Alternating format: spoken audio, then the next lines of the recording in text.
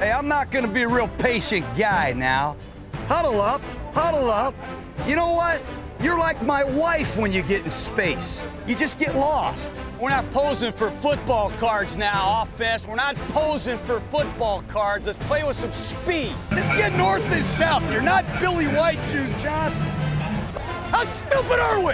Are you out of your mind? Are you out of your skull? Well, call it on Tom Brady, will you? Call it on those guys. I've never seen that in my life. Do it again. Do it again. Ho, ho, ho, ho, ho! Santa Claus is here, huddle up! You gotta build the foundation, man. That's what we're doing here.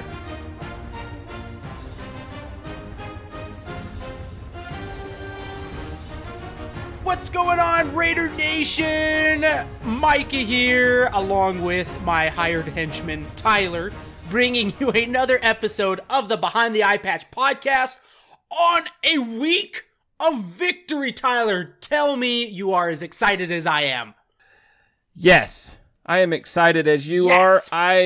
If I could sing the SpongeBob song of victory, sweet, sweet victory. Yep, I would sing it, but I can't. So there we go. That will have to suffice. My pipes are not quite sufficiently warm this evening, and but yes, a strong victory.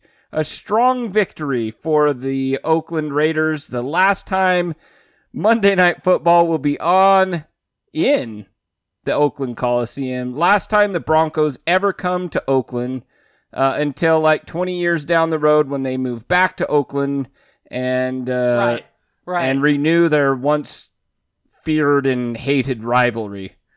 They're still hated. They will still continue to be hated. But alas, no more Oakland Raiders. Right. Tis we'll just be the hated Las from another Vegas city. Raiders via Oakland. Right. Well, I tell you what, man, there's so much that we could get in on this game. I mean, the fact that somebody said it earlier in the week that Oakland had every excuse to come out and just lay an egg, you know, in this game. A late night game, probably not going to have, I don't know what the numbers were as far as for nationally, you know, how many people tuned in, but I mean, on the East Coast, it's starting around 10:30 at night. You know, you've had all this he who must not be named drama going on.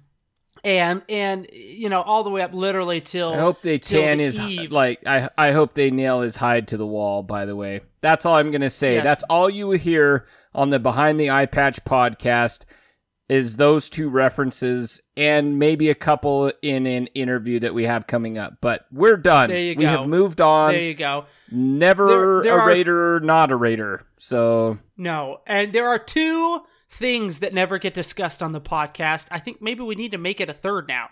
One is politics. One's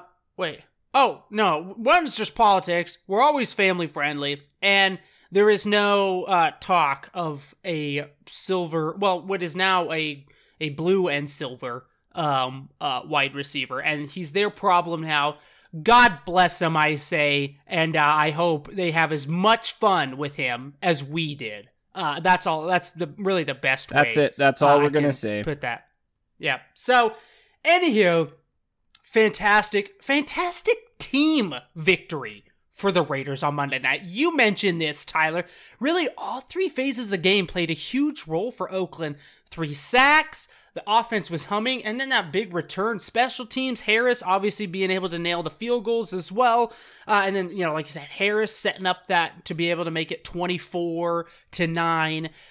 Really Carr, you know, Gruden, what did Gruden say on Hard Knocks? He wanted a little more focus. Better execution. Better execution. Exactly. And I tell you what, you could see that at all three phases of the game for the Raiders, and they were really dialed in. He had this team ready to rock and roll, and I personally was super impressed, especially with the Denver team that everybody in the offseason's touting that, oh, this defense is back, oh, this defense, it's going to be good. I mean, obviously, we know Miller and Chubb, and that just in and of itself is something that, like, that you always have to work and you're always worried about when you go against the Broncos. And to see Miller and Chubb not... What are you laughing about over there, man? Just... Sorry, see Miller and I need to see. I need a drink of the unofficial sponsor of Behind the Eye Patch, Coca-Cola Zero Orange Vanilla. Oh, excellent! I have the regular Coca-Cola Orange Vanilla. Raider Nation, really quickly, if you have not given this a try, it is the official drink of the Behind the Eye Patch podcast.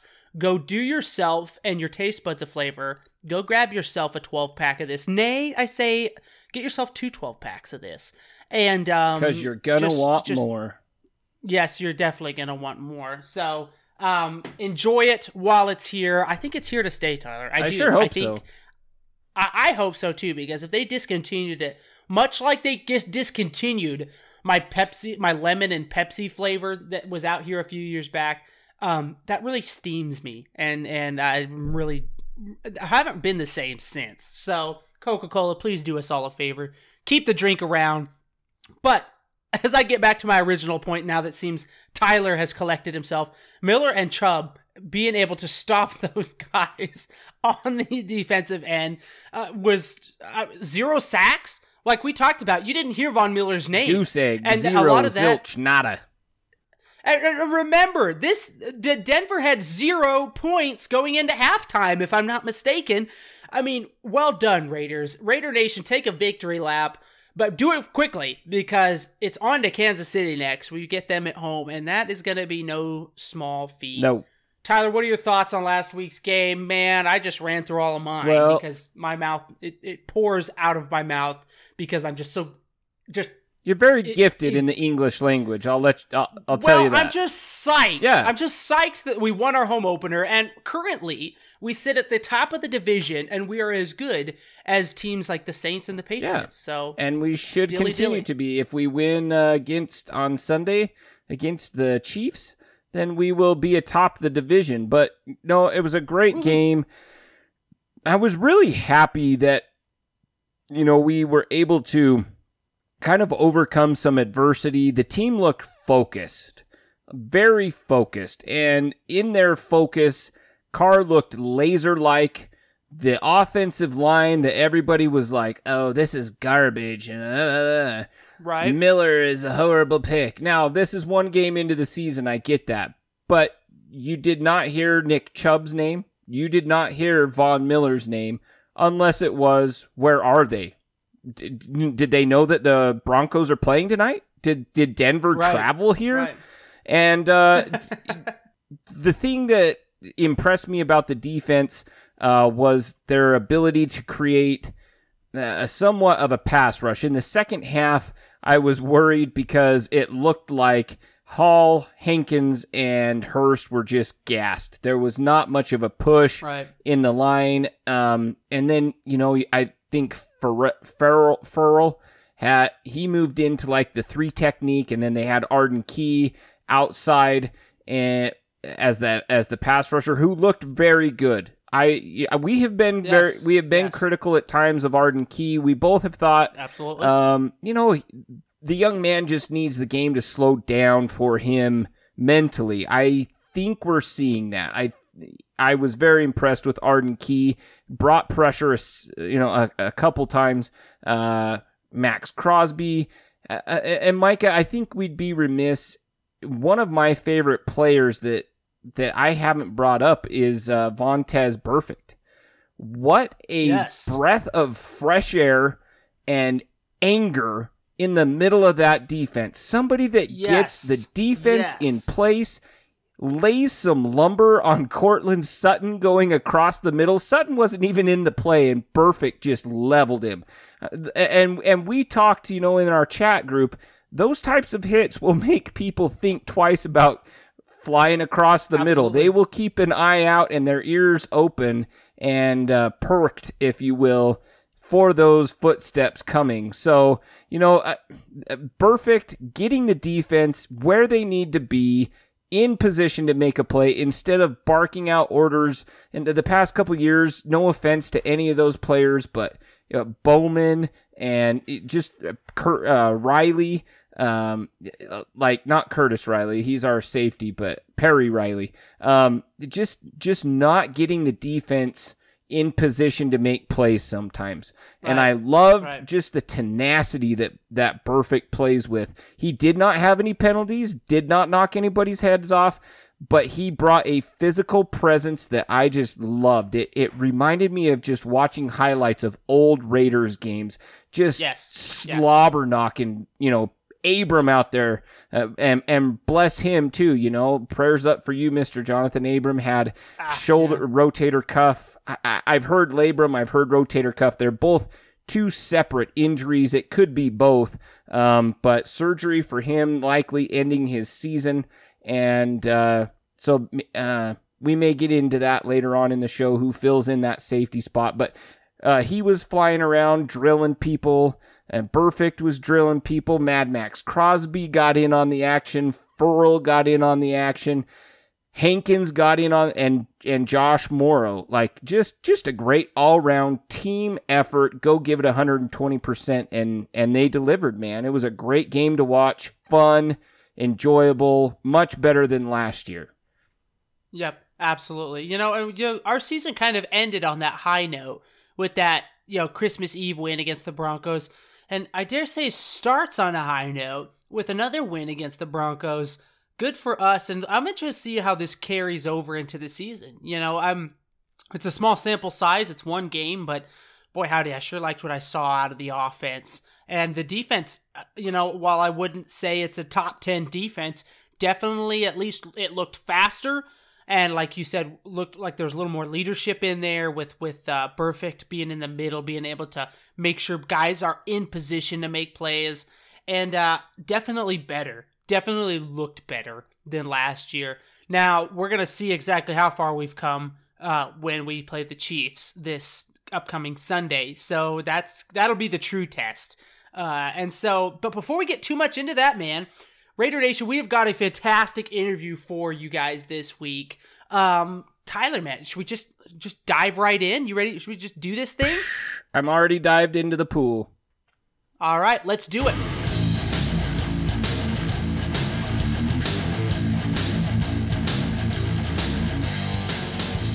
Raider Nation, welcome back.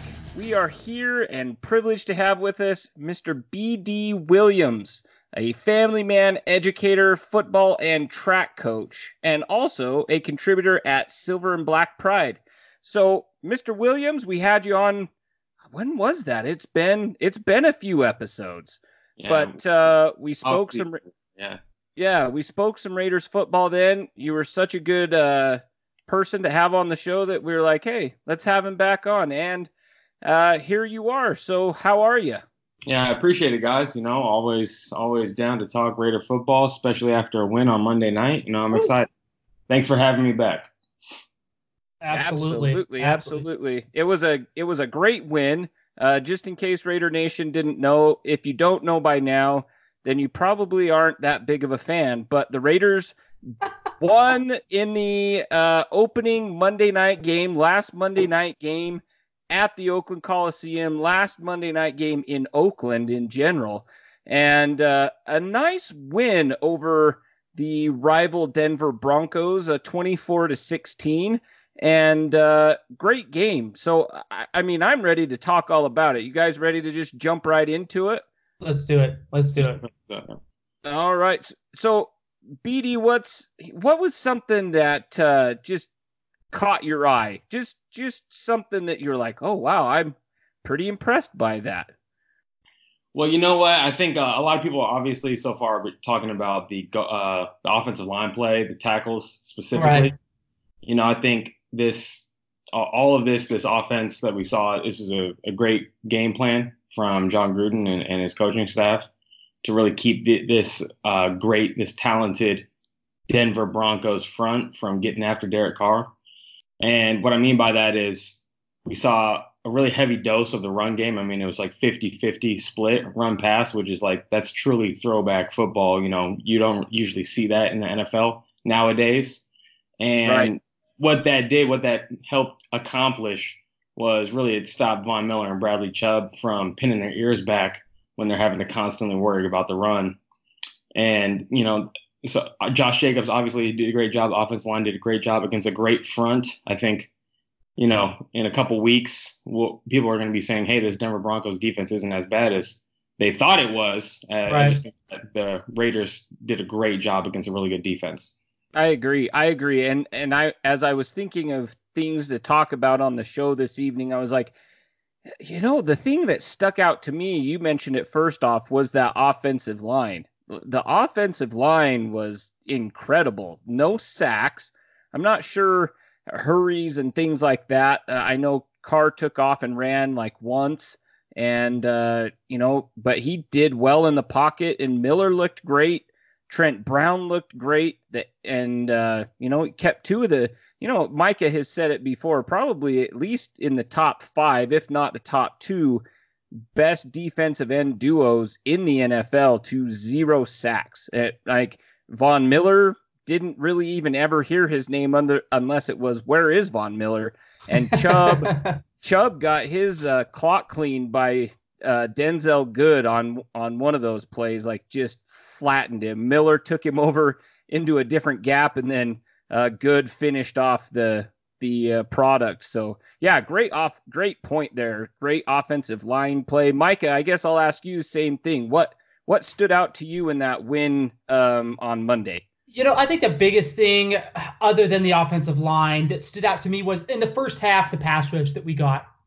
It was impressive. The push up front was just incredible. Obviously, the 3 sacks that night when we had 13 all of last year. Glad to see my man Farrell getting in there, getting his first sack on the season. For those of you keeping score at home, Josh Allen 0 sacks, Farrell 1 on the season so far, because that is going to be the comparison that we're going to hold up, all season long. We talked about this weeks back with Oakland not taking Josh Allen. Are we going to look stupid if Josh Allen goes out and, throws out 10, 12 sacks his rookie season? So Farrell's up on him so far. But, then we talked about this a little bit, Tyler, as you could kind of tell that I think it's just the way they play the preseason right now. It's not, you could tell they started to get a little bit gassed in the second half. That front 4 started to. And then that's when you saw Denver start making some drives, start putting some points up.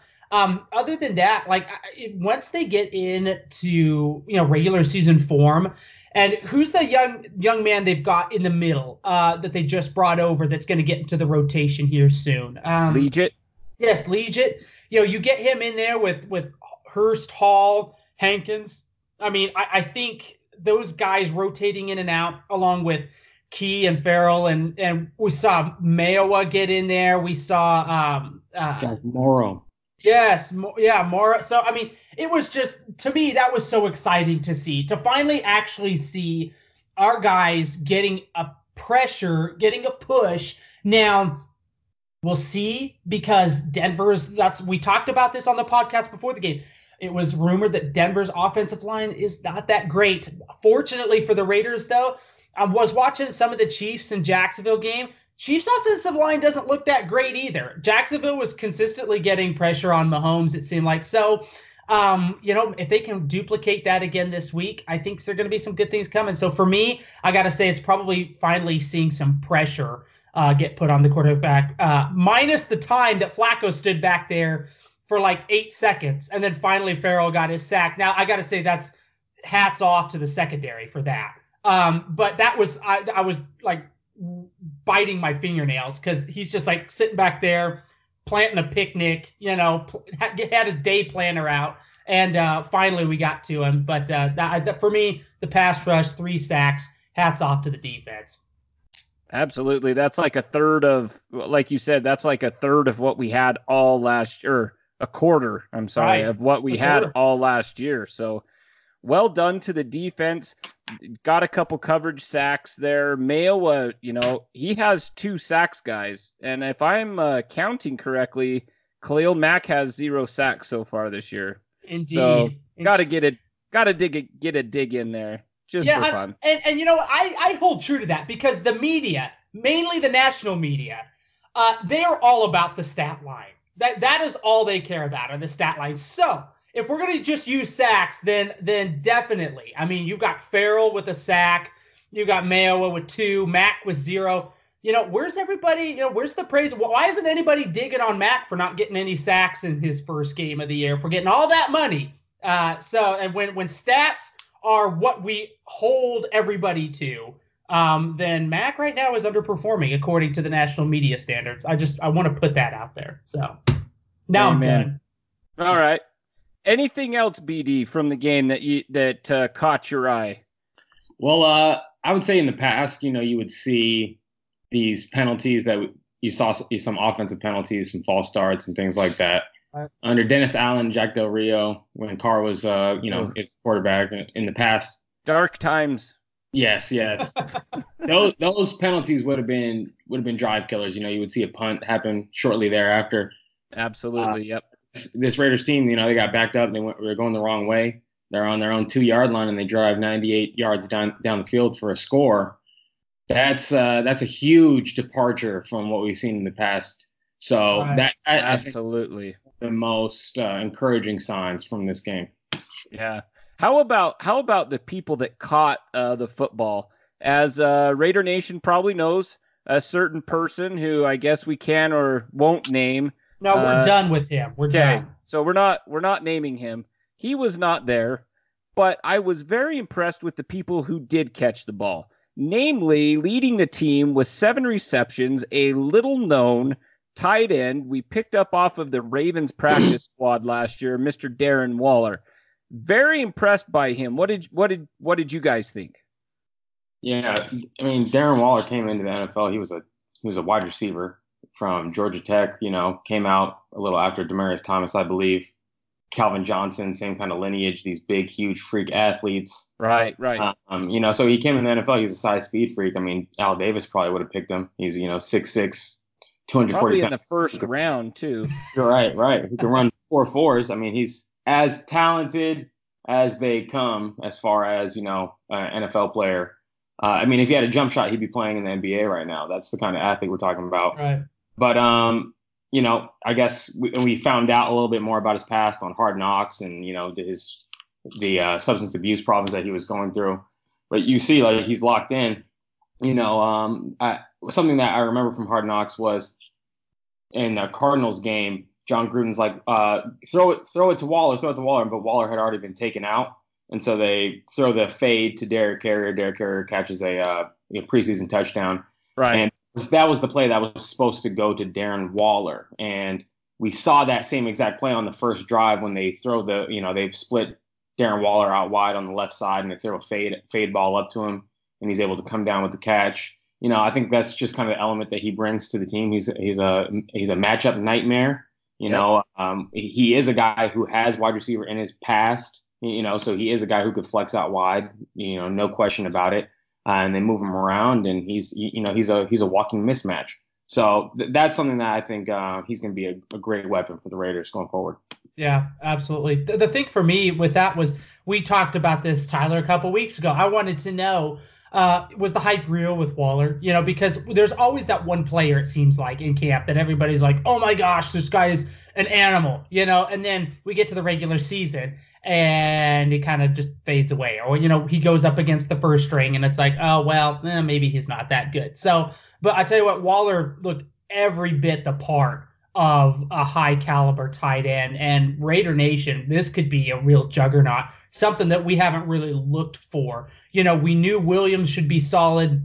We all thought Jacobs should be good. I'm sure we'll get to him in a minute, but being able to perhaps not miss a beat with Cook gone. I know it's only one game, but Waller's going to have every opportunity to eat this week versus that Chiefs defense. So I just think that might be something that we didn't anticipate on this Raider offense that might end up becoming something that it's like, well, you might be able to notch an extra couple wins in their belt this year just because of that extra weapon and Carr being able to have that extra guy in there. I mean, like you said, 7 targets, 70 yards, I believe. Yep. I mean, is that not Cook all over? I mean, Cook was Carr's safety blanket last year.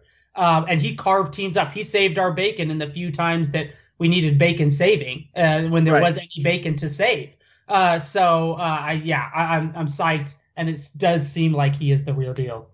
Absolutely. I think, the biggest recipient of the targets that need to be now, spread around this offense after the departure of he who will not be named on this podcast.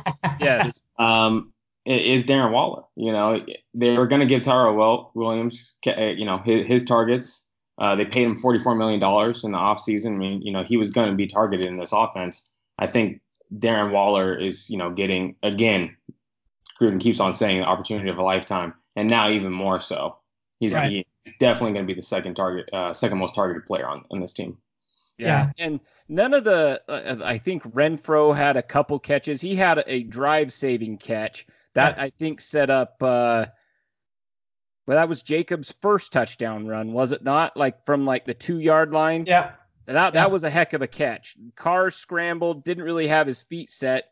And then, you know, Renfrow does what he does, man. I mean, he catches the ball. I don't know if he's got the Biletnikoff stick-em on him or what's going on, but the dude catches the ball, which makes me so happy to just have somebody with sure hands, keeps that drive going.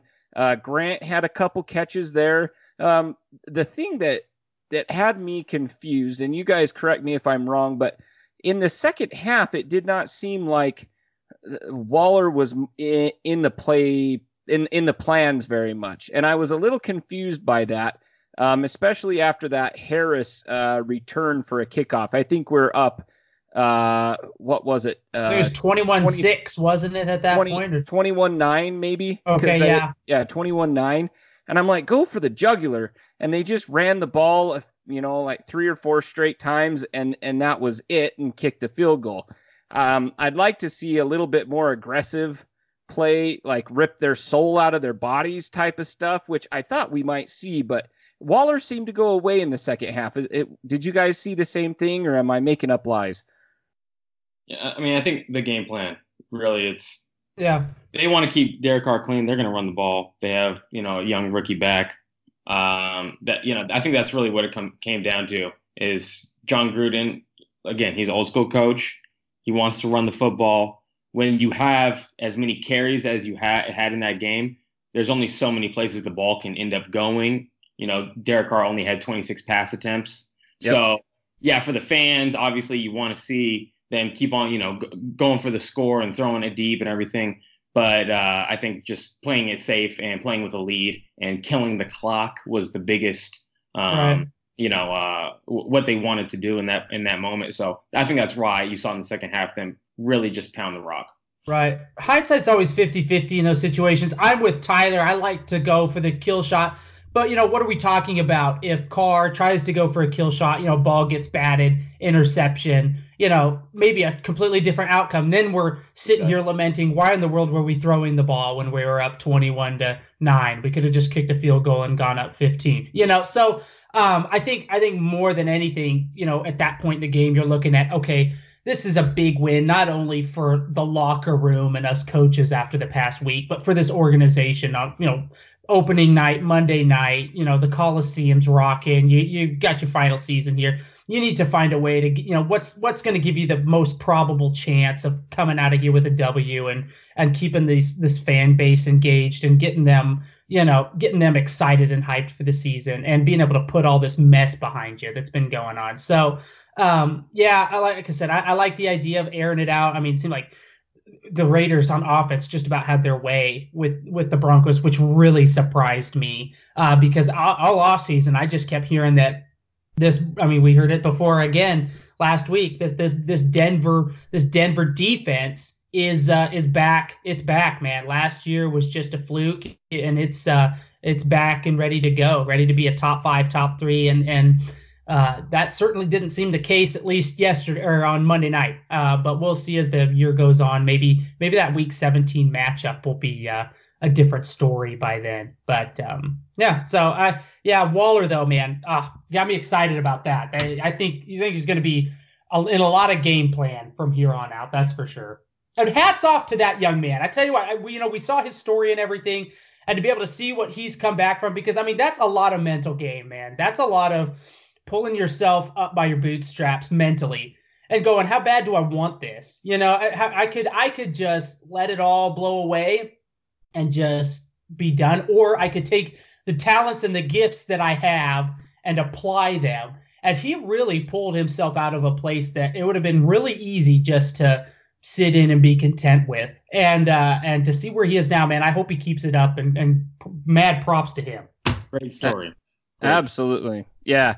And so after week 1, we're sitting pretty in the division. We're in first place in the AFC West, tied with the Chiefs, who we play this coming Sunday on the late game on CBS, which I get to watch. Super happy about that. I don't always get to watch Raiders games. It's usually Broncos and Cowboy games. So I'm pretty stoked to see that.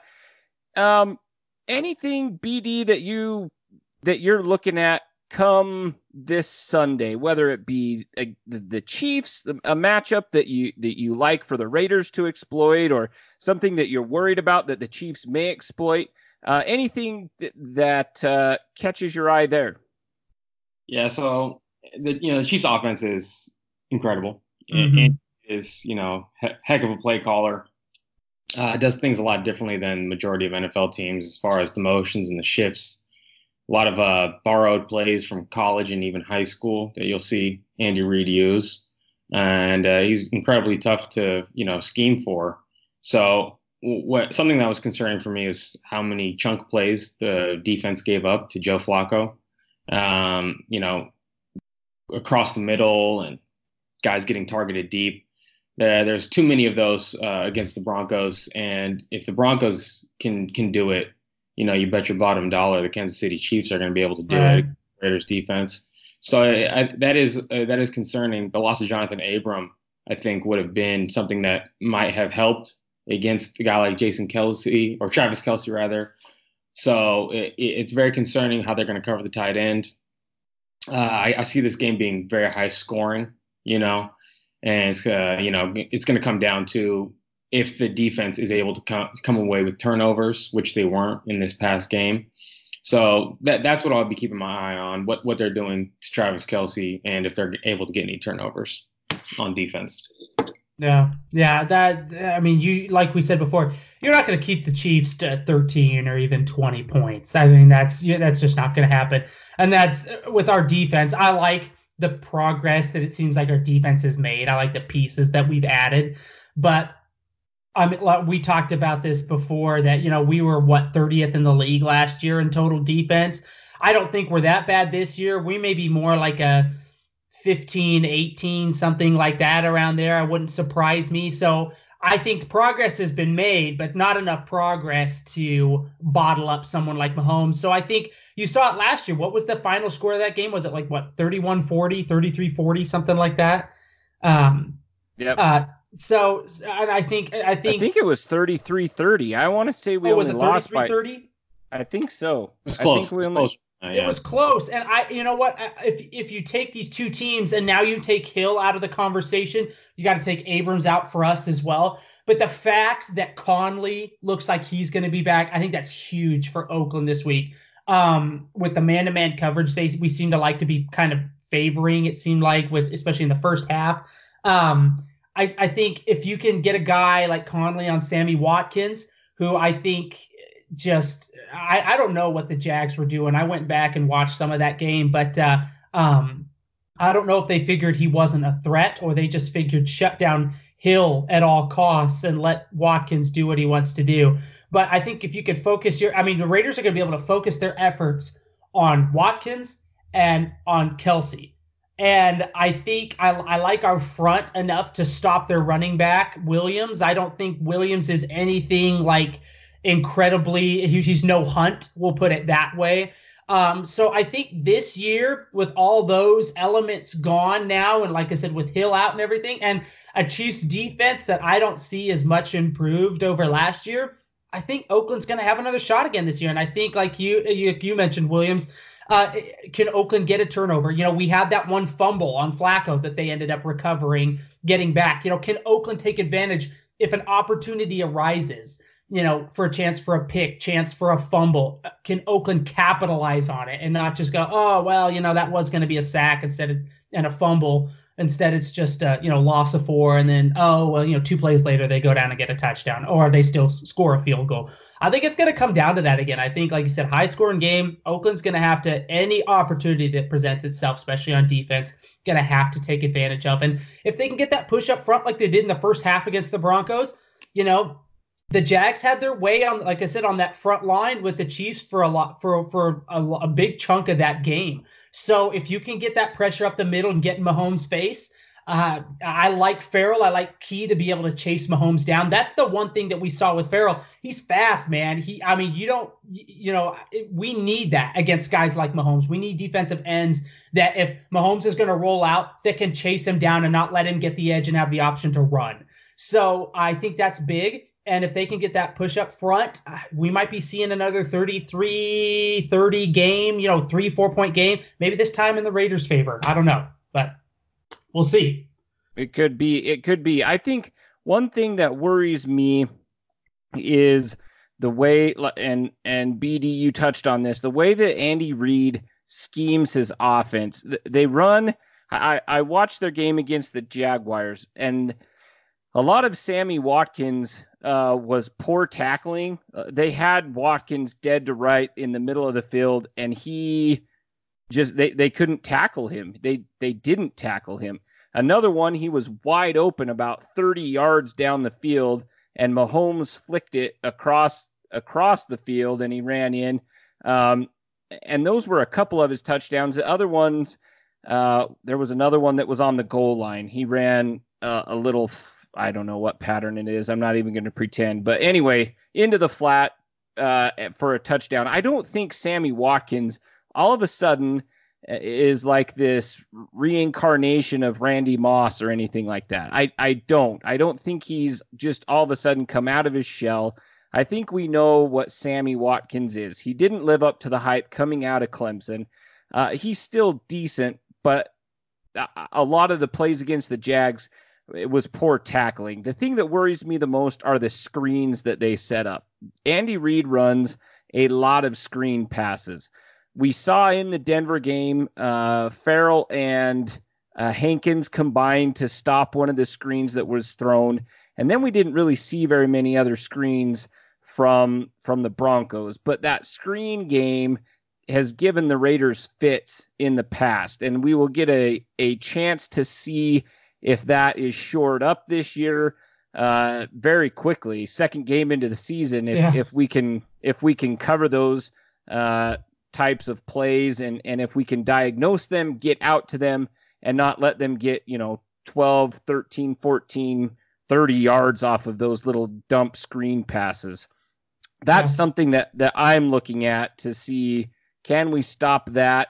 And can, like Micah said, getting a push up the middle. If you talk to any quarterback or you listen to any quarterback interviews, what's the thing that bothers them the most?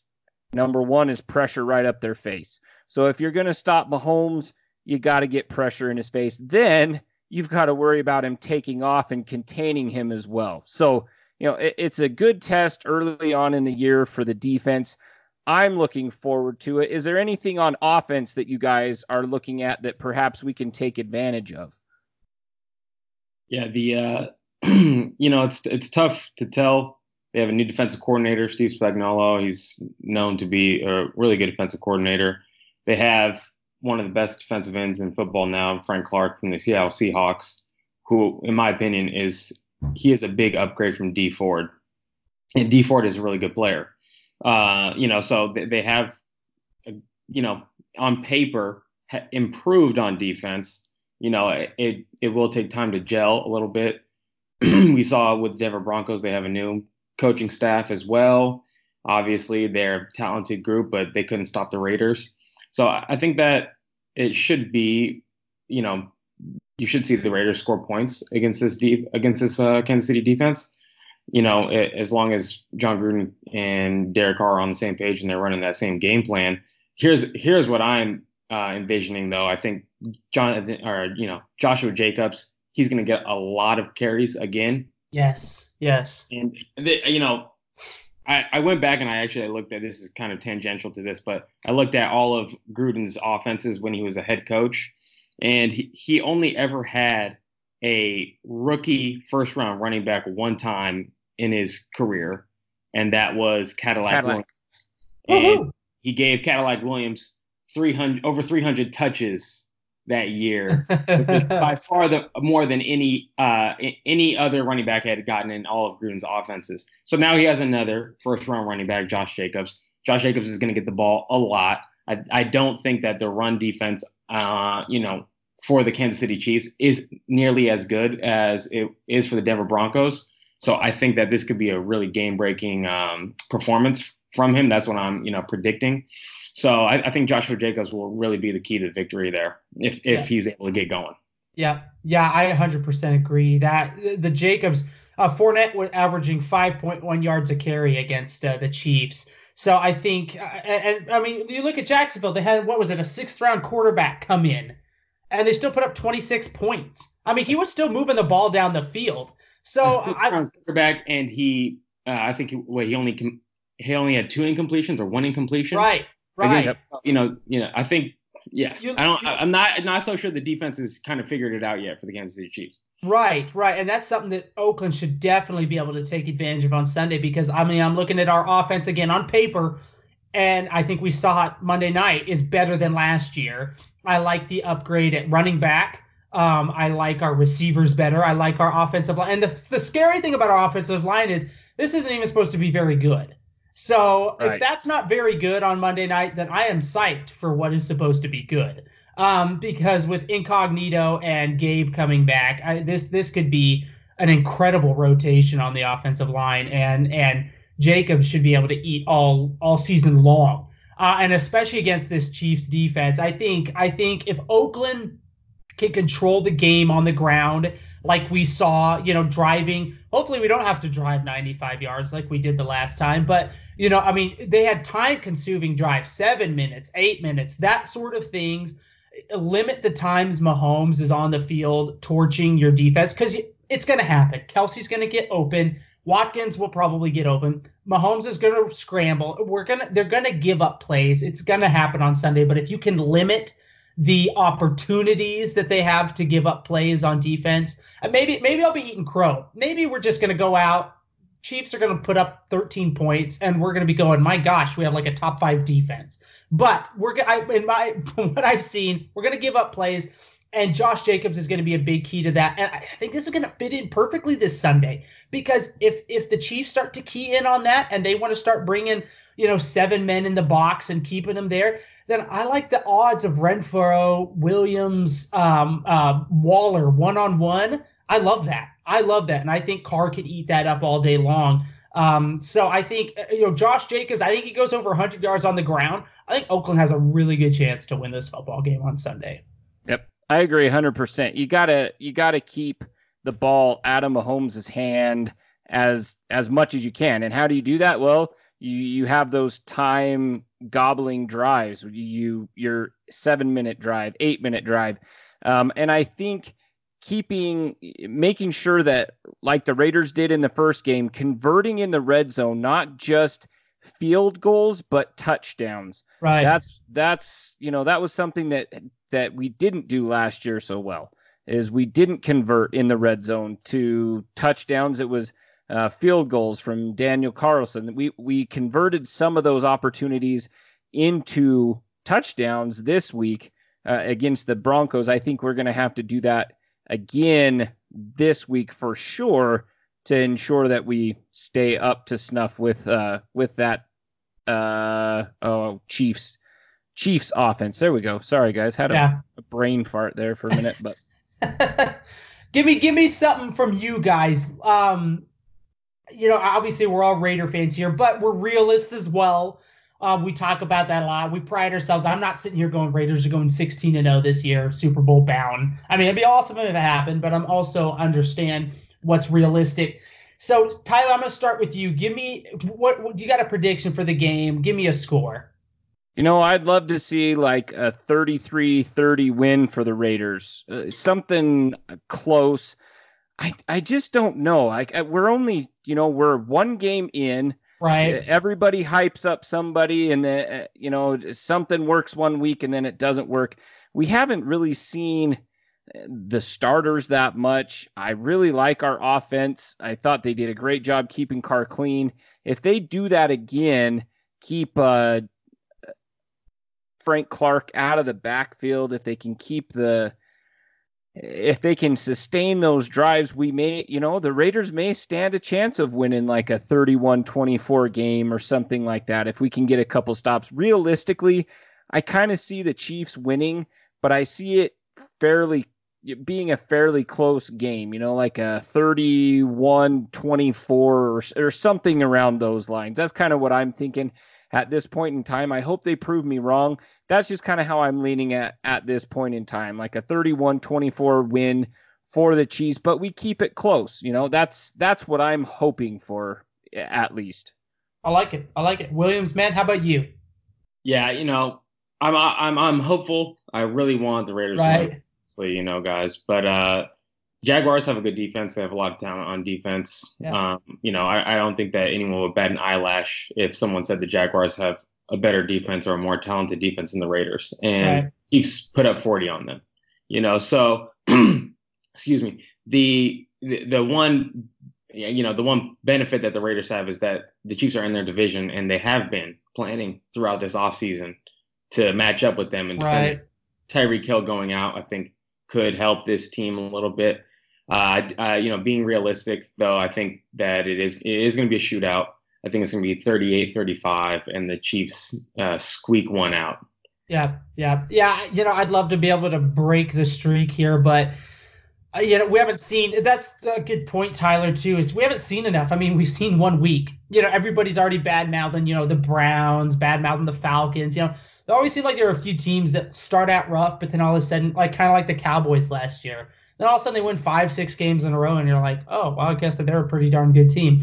So it's hard to tell. Is Oakland, are they good? Are we actually going to be, we might go 8-8, 9-7, might push for a wild card spot, or we're going to end 6-7 wins like a lot of people figure.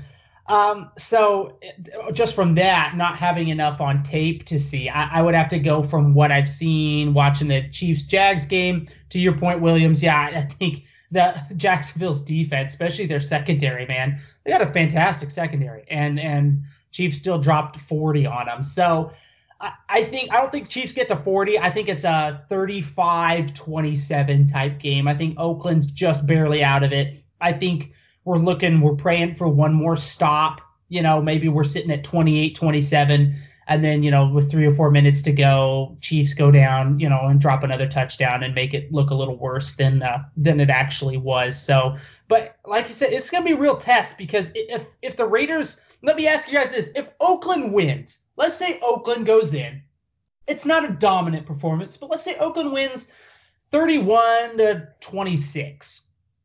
Do the Raiders get credit for the win, or will the Chiefs, or will they credit the Chiefs for just having an off week? How do you think it's going to be viewed? Will the Raiders get credit as being a good team, or do you think people will just be like, well, that was just a fluke? Yeah, they're probably going to say it's a fluke, but they're going into the Raiders, they're going into the black hole. The crowd getting into it is a huge factor. If the Raiders do win this one, which they need to, because they're going on this stretch of road games and traveling out of the country, that's just so to the moon and back. Against a lot of good teams, so the Raiders really do need to win this going into this into the schedule that they have here. But yeah, if the national media will probably say it's a fluke. But you can't ever discredit anyone that beats the Chiefs. That would be a hell of a performance. Right. Yep. I agree. Okay. Give me one prediction. Williams, man, we appreciate you being on as always. But I'm going to let you out of here without the random question of the week. But also give me a prediction. Give me a bold prediction. Tyler, you as well, but we'll start with Williams. Give me one bold prediction. And you'll get full credit for it on social media if it comes true on the game on Sunday. And if not, we won't hold it against you and call you a fake we just fan sweep it under the rug here. Yep, goes away. So last week, Tyler had the final score on point. He was off by 1 point, if I'm not mistaken, Tyler. You said 24-17, if I'm not mistaken. Ended up 24-16. I said Josh Jacobs would rush for over 100 yards and 2 scores. He did have over 100 combined yards, but and 2 scores. So I'm basically an insider at this point. Tyler, you as well. Just on the score, because my prediction didn't even make the team. So alas, we'll sweep that one under the rug. Yes. I'll take the score prediction. Thank you very much. And yeah, the other prediction, I don't even think that's worthy of sweeping under the rug. We'll just take that one straight to the garbage bin. So all right, I can handle that. Williams, give us a bold prediction for this Sunday's game. Okay. Well, first of all, you guys are knocking it out of the park with these predictions. These are really close here. So I'm a little intimidated here, but I'll go ahead and I'll up the ante. I'll have 2 predictions for offense. Okay. I think Tyrell Williams has 3 touchdowns. Whoa! I'm writing this down, Raider Nation. We're writing it down, so it's on paper. And I see Josh Jacobs going for over 150 yards rushing. Woo! Not combined, just rushing. Rushing, not combined. Wow! Hot dang! I tell you what, if Oakland goes 150 yards on the ground rushing, there's no excuse to not win that game. I tell you what, because that would just be insane. But you know what? If there's a guy that could do it with the offensive line and against that Chiefs defense, man, you feel like it would be him. Tyler. All right. He set the bar. Man, dude. No, he set the bar high. I'm rethinking my bold predictions because I thought I had some good ones, but now I'm kind of like, man. Now mine are like wussy in comparison to that. Shoot. Well, I'm going to go on the defense. I like to do a defense and I like to do an offense. So I'm going to do a defensive prediction. I'm going to say that Mo Hurst gets 2 belly rubs this game. Ooh. I like Mo Hurst on the inside of that line, and I think the big man is hungry. He wants to eat himself some McHomies. So 2 big belly rubs for Mo Hurst on the defensive side of the ball. On the offensive side of the ball, I'm going to say Waller gives some people some fits. I'm going to say that Waller goes for over 100 yards receiving on this game. I'm going to say like 8 catches over 100 yards. Nice. I like it. Throw a touchdown on top of that. Give the young man a touchdown. Hey, I like it. You know what? Is this bold? You guys tell me. I'm going to say the defense they match their sack total for last week for this week as well. They're going to go 3 sacks again on Mahomes. Mahomes is known for getting out of the pocket, escaping pressure, but I think this week the goal is going to be to just rattle his cage because the offense, obviously with most all offenses, but I mean, it really does start and end with Mahomes. And if you can't stop Mahomes, it seems like even if he had no-name receivers out there, he'd still be rocking it. So I'm going to say the defense gets 3 sacks again this week. We're going to be up to 6 in 2 games, and people in Raider Nation were going to be like, "Oh my gosh, what is up with this?" And I'm going to go now. If this contradicts my score prediction, is that okay? Since this is a completely different segment. Okay. Since we've established that, I'm going to go Carr tosses 5 touchdowns on Sunday. Holy smokes. Because, and here's the reason why, because the Chiefs saw Jacobs and they're going to key in on that. The Chiefs are going to go, we're going to make Carr beat us. And Carr's going to go, no problem. He'll be up for the task. Carr, 5 touchdowns. Defense gets 3 sacks Sunday. And you know what? If all these predictions come true and the Raiders still don't win, then we really don't deserve to win that game. But all right. Man, you guys are really good at these predictions. I feel like I'm merely scratching the surface. You guys are like going into expert analysis, and I'm just Tyler. I feel like Waller going over 100 is fairly bold, but I mean, 5 touchdowns. He reached 70. Go 120. See, there you go. Now you're cooking with fire. Yes. 120 and 2 touchdowns. There we go. I'm writing it down. It's going on the tablet. It's etched in stone here. I feel like Mo Hurst with 2 sacks is fairly bold, though.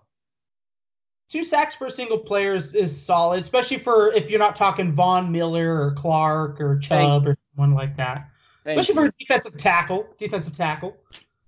All right, Raider I'd love to see him get 2 belly rubs, though. Oh, man, that's just like a great achievement. BD Williams, our guest this week. Man, thank you so much. We really appreciate you coming on the pod again. Hopefully, we'll have you back on soon, and we'll be talking about, well, my goodness, we are right in the mix for a playoff spot, and everybody will be surprised, and we'll be reminiscing back to this going, remember when all 3 of us picked against the Raiders and we just blew the Chiefs out of the water? That's amazing, and we all have egg on our face now.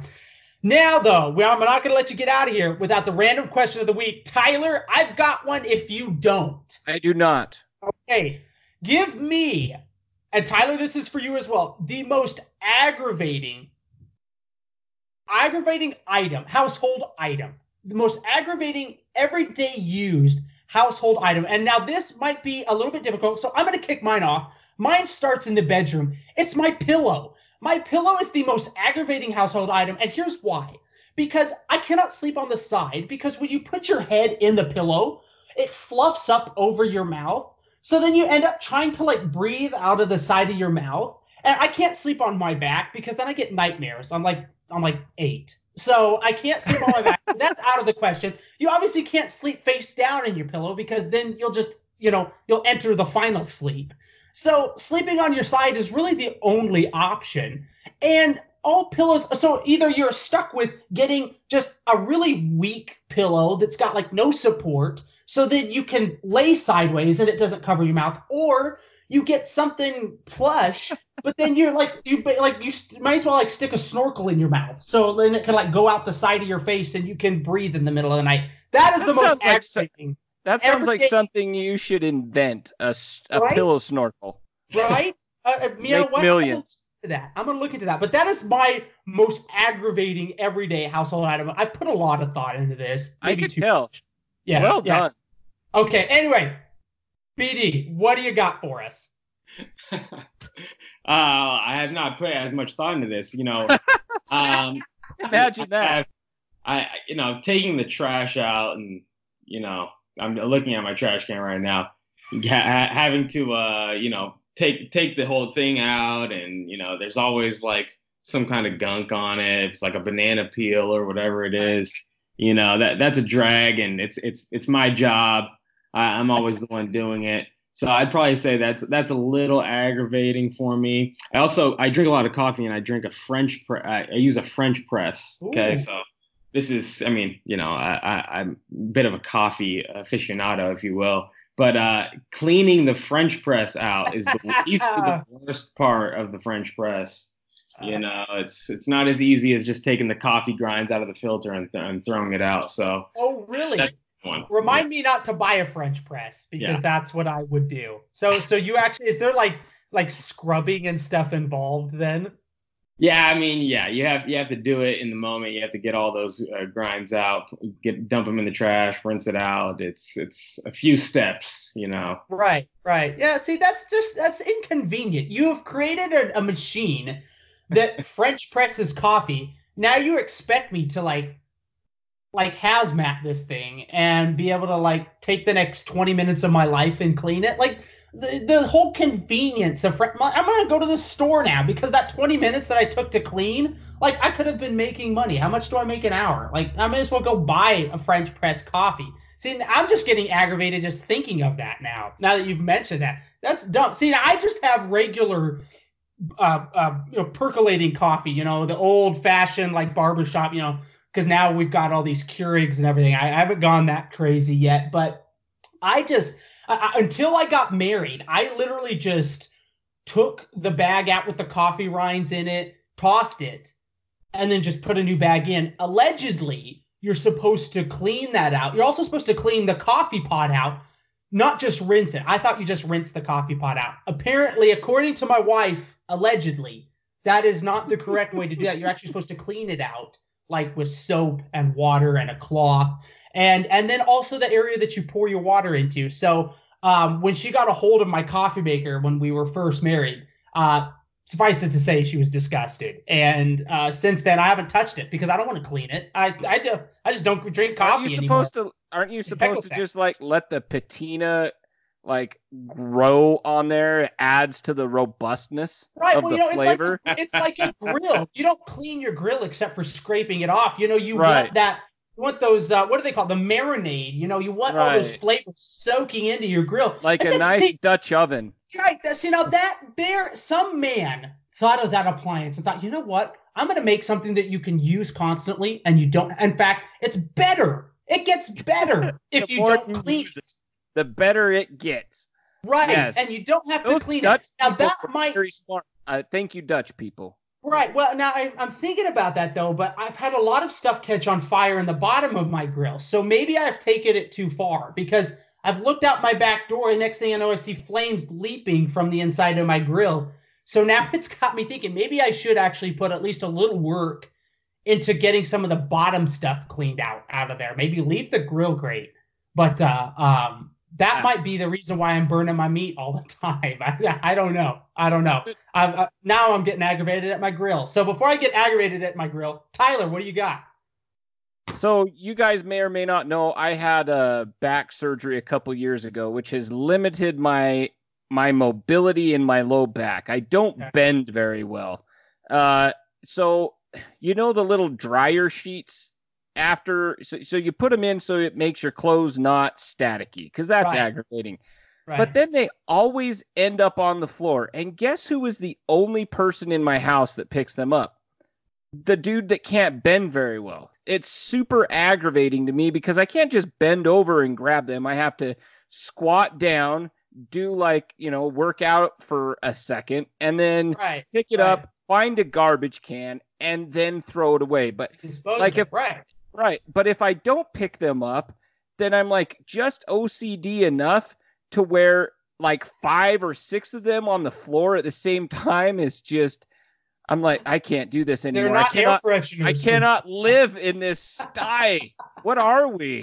We don't live in a barn. And so I end up, it's gets to a point where I'm all right, that's aggravating enough that I will pick all of them up at the same time. I kind of let them build on the floor. And this is not a knock to my wife because my wife does a great job with the laundry. Let's just put that out there right now. I'm not getting in trouble. You better be careful. Yeah, I am. I'm careful. But those are aggravating to me because yes, they do something important, but at the same time, I can't take them on the floor, and I'm just OCD enough to where I'm I guess I'll squat and exercise those kids squats. Pick them up, man. They're already low to the floor anyway, so that needs to be their job. Invest in one of those trash picker uppers where you don't have to bend over at all. There we go. Tyler, I'm sending you one, man. Well, you found one in the river. I did indeed. I'm going to send you a claw and a cane. Maybe, wait a second, a cane claw. We might have just thought, wow, the birth of something beautiful here on the podcast, ladies and gentlemen. You heard it here first. I am running off to copyright that really quickly or get patent on it. 10:58 for Williams, so...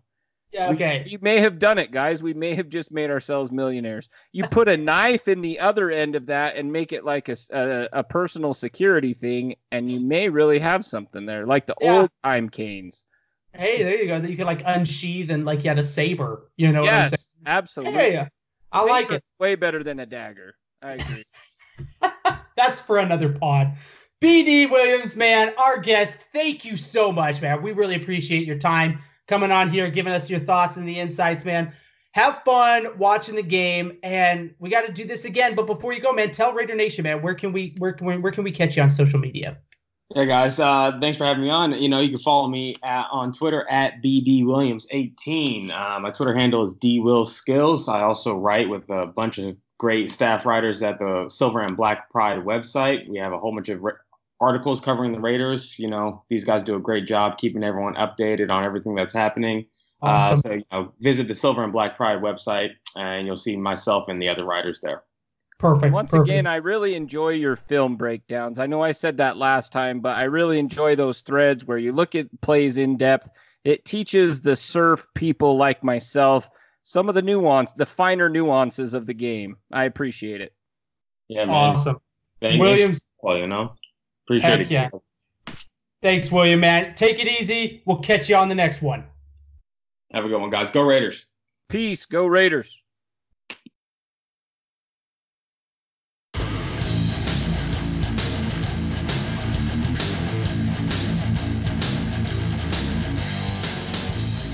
Raider Nation, hope you guys enjoyed that. BD Williams, mad shout outs to you. Guys, go give him a follow. Tyler, you mentioned it.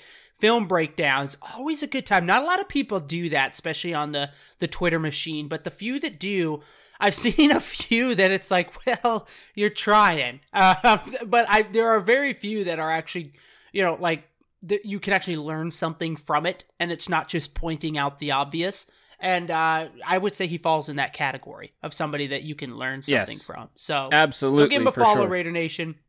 And again, BD, thanks so much for coming on the podcast. Hopefully, like I said, Tyler, let's have him on again, and we'll be talking about, egg on our face for picking against our beloved Raiders. I know, and it hurts my soul, Raider Nation, but it does. It does. We don't like to bring BS here. We like to bring it objective on what we feel. And, if it was based off of my fandom, it'd be Super Bowl every year. But allegedly, Micah, that doesn't happen all the time. So Allegedly. And I understand it. You need to have, the championship mentality. But I'm not a player, I guess. I'm not playing the game. I understand the players need to have that mentality. As a player, you need to have Super Bowl or bust mentality. But as somebody who's sitting off to the side and evaluating and looking at this team as a whole and seeing the talent that we have on the team, you also have to be realistic. I believe in doing that, because then you just set yourself up for failure for a long, long time. And like I said, I've said it before. We've talked about it. We think this is a 7 to 9 win team.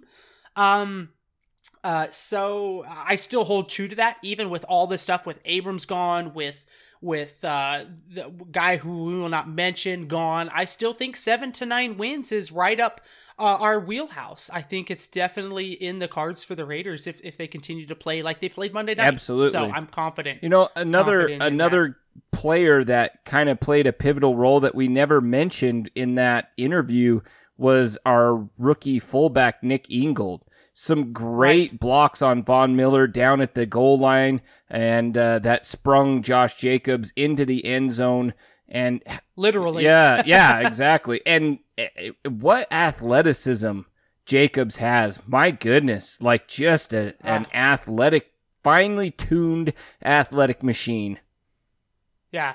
I tell you what, that we keep him healthy and keep feeding him, man. I think he's the type of player that takes you from maybe winning 6 or 7 games to maybe 9, maybe 10. Yeah, and I think we can already say that Carr had a great game. Don't get me wrong, but we controlled the tempo of that game and kept the defense honest with those runs. He had 23 rushes.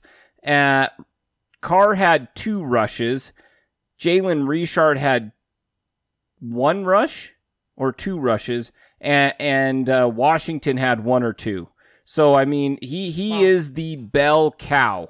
Yeah. And what a reception. That 28-yard reception where he kept his balance, he got hit, kept his balance, put his forearm on the ground, didn't fumble. Just a great sense of balance, also vision. Right. He broke 4 or 5 tackles right there at the end of that run. And if that last defender wasn't there, we would have watched perhaps the top play of the week happen right in front of our faces. Because, like you said, he catches that ball out of the backfield, something that no defense wants to see. Jacobs in the open field with a full head of steam. No, they do not. And then he just started pinballing off of guys, and he was not going down. And that last guy, as he was, after he had broken, I think, like 4 tackles and was starting to stagger his way back up into a full running position, last guy kind of crashed into him and was able to topple him over. But that, I've got a feeling we might not see any, Beastquake type runs like that, but we might see something fairly similar. But you know what? With this That's guy. Okay with me, because how for how many years have we just had, bless their hearts, I like them all, Latavius Murray, Marshawn, all those guys. How many times did we just see them slam into a pile of bodies, lower their head, just slam into the pile, pick up 2 inches? Like, Jacobs was looking for lanes to run through. I loved what Carr told him. Carr said on the sideline, I don't know if you've seen this clip or not, but he said, don't worry about the yards. The yards will come. You finish the runs. Like, you make them know that you're there to play ball. And don't worry about the yards. The yardage will be there, because you might run, 20 times for 40 yards, and then all of a sudden you break off that 60-yarder because they're sick of tackling you. I love his vision, Micah. I was a skeptic at first. I thought, why is he not starting at Alabama? If he's the better running back, why is he not starting? Well, it was either gross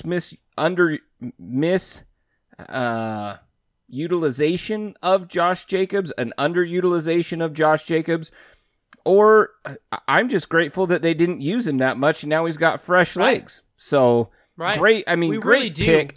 One game in, I'm like, I'm sold. I'm okay. Right. And I'll probably be, not that I hated the pick, but I'm like, man, you can pick up running backs later on. Let's get, let's get something different. But that's why I'm not the GM. So. Hey, that's why we're just 2 guys on a podcast. But yeah, that it's just, we saw that was kind of a telltale there at the end of the game on that his final run, where he just kind of put the Broncos to bed. It was like a 10-yard. He had guys hanging on to him, trying to bring him down. Trying to rip the ball out. One of these games, you're going to see him emerge from that pile and continue on down the road for 40 yards and a touchdown. And it'll be a, ESPN top 10 type book run. It. And so really excited about that pickup. So big win for the Raiders. Before we get too far off track, though, I think we got one phone call this week, Tyler. Should we get into it? Yes, our resident caller, Mr. James Burton. Woohoo! There they are, Tyler and Micah. And here I am. James Burton, your faithful caller. I know I talked too much last time, so I just called to say, go Raiders. We won. We beat the Broncos. We shut up the contempt-filled media that I saw on ESPN beforehand, picking the Broncos and talking about the great defense of the Broncos and Vic Fangio. I think they just like saying his name. But they all picked the Raiders to lose, gave them no chance at all, and the Raiders came out and showed what kind of team we're going to be. And I don't know about y'all, but I'm excited. So I'm just going to stop there, not going to go into any more detail because I talked too much last time. I don't want y'all to start dreading my calls. Tyler and Micah, thanks, man. Go Raiders, Raider Nation. God bless you. James, we are as excited as you are. Thank you so much for the call. I think all of Raider Nation is excited. I tell you what, I am interested to see. I'm not interested. I'm psyched to see that Coliseum rocking on Sunday because do you not think Oakland's going to need every advantage possible going into Sunday's game, and a big Monday night Week 1 win against your rival Denver Broncos to put all the drama behind you, put all the naysayers behind you, put all the people who doubted. You saw the analysts on ESPN across the board. Denver was going to, quote unquote analysts. Denver was going to win that game. Raiders didn't have a shot. Oakland came out laser focused, gets the job done, and honestly, except for a touchdown that was scored with like 2.5 minutes left, it was a 24-9. Yeah, Oakland shut them out. So the score certainly isn't, I would say, indicative of how the game was actually played. It definitely looked a lot better. Lipstick on a pig, as one person said it. That last touchdown was definitely a bit of lipstick on a pig for the Broncos. So Raiders need that Coliseum to be rocking, and I've got a feeling, man, Tyler, it's just going to be insane. I think after this win, and yeah. I think every game is going to be rocking, and rightfully so. I mean, it's the last season here. or do we play the Colts at home, or is the Colts on the road? I believe it's on the road. Okay, so the Colts, I think we're gone from the Coliseum for like 7 weeks, so almost 2 months over the next the next little while. Traveling, like we said in that interview with BD, about to the moon and back, like I think to the tune of over 3,000 miles. So, you know, how awesome would it be though to get that win over the Chiefs? It's asking a tall task, but I mean, I think the Colts game is not looking too far ahead. I think that Colts game is very winnable. Absolutely. And could you imagine starting off this season 3-0? How awesome that would be. So I'm looking at the schedule. It was my bad. We play the Vikings next. We play the Vikings. Kansas City. Okay. We go to the Vikings, then the Colts. Okay. And then we go all the way to London. Good grief, man. Then we go all the way to London for the Bears. Then we're at Green Bay and at Houston. And when's our bye? Our bye's in there somewhere too, I think. Week 6. Our bye's right after right after the Bears game. Okay. So we go to London, have a bye, and then we go where? Green Bay? Then we go to Green Bay. Gosh. Yeah. So it's pretty insane. But I mean, I'm looking at this, and I'm just looking at it from how everybody performed. Like you said, but Colts are a winnable game. Minnesota, that's going to be a tall task as well. We beat the Chiefs, then I can start having some hopes for beating the Vikings. The Bears, though, I've always said it before. Trubisky, man, I don't like Trubisky. I think he's the weak link on that team. I could see something crazy happening, but it's all the way in England, and that's always just that's always a hard game for us in England. Yeah. I don't think we've won one or even really made it close. No. I mean, I think the Texans is another game. I mean, I honestly, in all honesty, the Packers and the Texans are toss-ups in my opinion. I mean, I could see that 1-1, 0-2. 2-0 would be a shocker unless we come out and just absolutely throttle the Chiefs. Then nothing would surprise me then. But the latter half of the schedule is what's got me going, if we can hang in there. We got Lions, very winnable game. Chargers, very winnable game. Jets, winnable. Bengals, very especially winnable. If Sam Chiefs, Darnold still has mono. Ugh. And Bell's already starting to deal with some injuries. Apparently he's all right, but I mean, week 1, he's already getting MRIs on his shoulders and everything. Chiefs again, Titans very winnable, Jacksonville very winnable, Chargers and Broncos. So, I mean, I would say except for Chiefs twice, the Vikings, and maybe the Bears, just because it's all the way in England, there are 4 games right there that I would say, that's a really tall task to ask Oakland to win those games. But everything else, man, is at least a 50-50 probability in my opinion, and we've already beat Broncos. The Packers, I mean, we've only seen one game, but the Packers squeaked out a victory over the Bears. The Bears have a decent defense, but if you can't score points in the NFL today, you've got to be able to score points. And so if the Bears continue to not score points, that's, maybe we win that one. I don't know. But yeah, I think, this Sunday, that's a difficult task. We shall see what we can scheme up and as we go against Andy Reid and the Chiefs, and see what Gruden's got up his sleeve. And we kind of already talked about that game, so I won't really get into that very much. But should be a good game. I know the stadium will be loud, so that's a given. So feast off that energy. Yeah, and that's what I'm hoping. Maybe maybe we jump out immediately, maybe we get the ball first, go down, score a touchdown, set the tone. Maybe we get a sack on Mahomes if we start on defense first, set the tone. I think that's going to be big. Oakland's going to have to control the game like we talked about on the ground and hopefully feed off that energy because it's definitely going to be there. And we got to, if Oakland could stay in that game and keep the crowd into that game, I think as the game goes on, that'll really start to play into Oakland's hands a lot more, especially, if it's not, 24-7 at half. And we're going, last week was, week 1 was fun at least, kind of a deal. So, time to look forward to the draft. No, I'm just kidding. Not yet. I was very happy with week 1. No, yeah, fantastic win. And I think we all picked the Raiders to win, if I'm not mistaken.